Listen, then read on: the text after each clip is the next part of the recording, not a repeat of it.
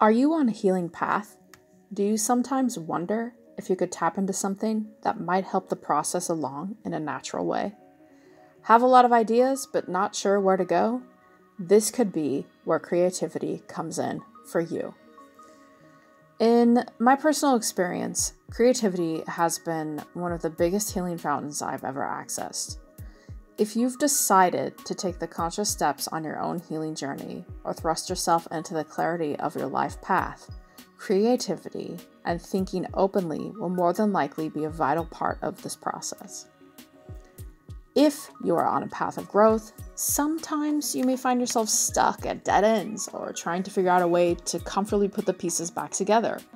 And it's hard to put the pieces back together in exactly the same way they were before when we're growing. Change happens, and that change is something we have to learn to accept as our new reality starts to present itself to us as we heal and grow. I'm still trying to find ways to accept my new reality while I'm growing every day. We're always expanding our view as new branches form in our tree. Creative energy helps with the growth of these branches. But what if we have a hard time finding ways to express the new version of ourselves without fear or doubt as we stretch to new heights? This is also where creativity can naturally come in, and we can learn to express our growth with intent, emotions, problems, thoughts, or anything we want to explore.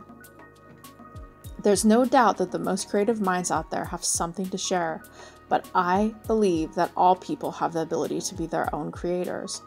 Every one of us has an innate creative ability to some degree, and this applies to many different facets of life. The benefits of exploring our own creativity can activate parts of our subconscious mind that aren't normally utilized in our daily lives. The simple act of creating something can increase our ability to tap into the subconscious by exploring our reality. So here's a small list of what we can learn about inside ourselves when utilizing creativity while on our own healing path. Dreams, fantasies, unusual concepts, ideas, spiritual explorations, memories, imagination, intuition, emotions, positivity, confidence, self-sufficiency, philosophy, and more. Well, this list could go on and on, but I think you get the picture here. These simply listed topics are huge for those diving headfirst into their own healing process. Thinking outside of the box can help us find all the answers we seek.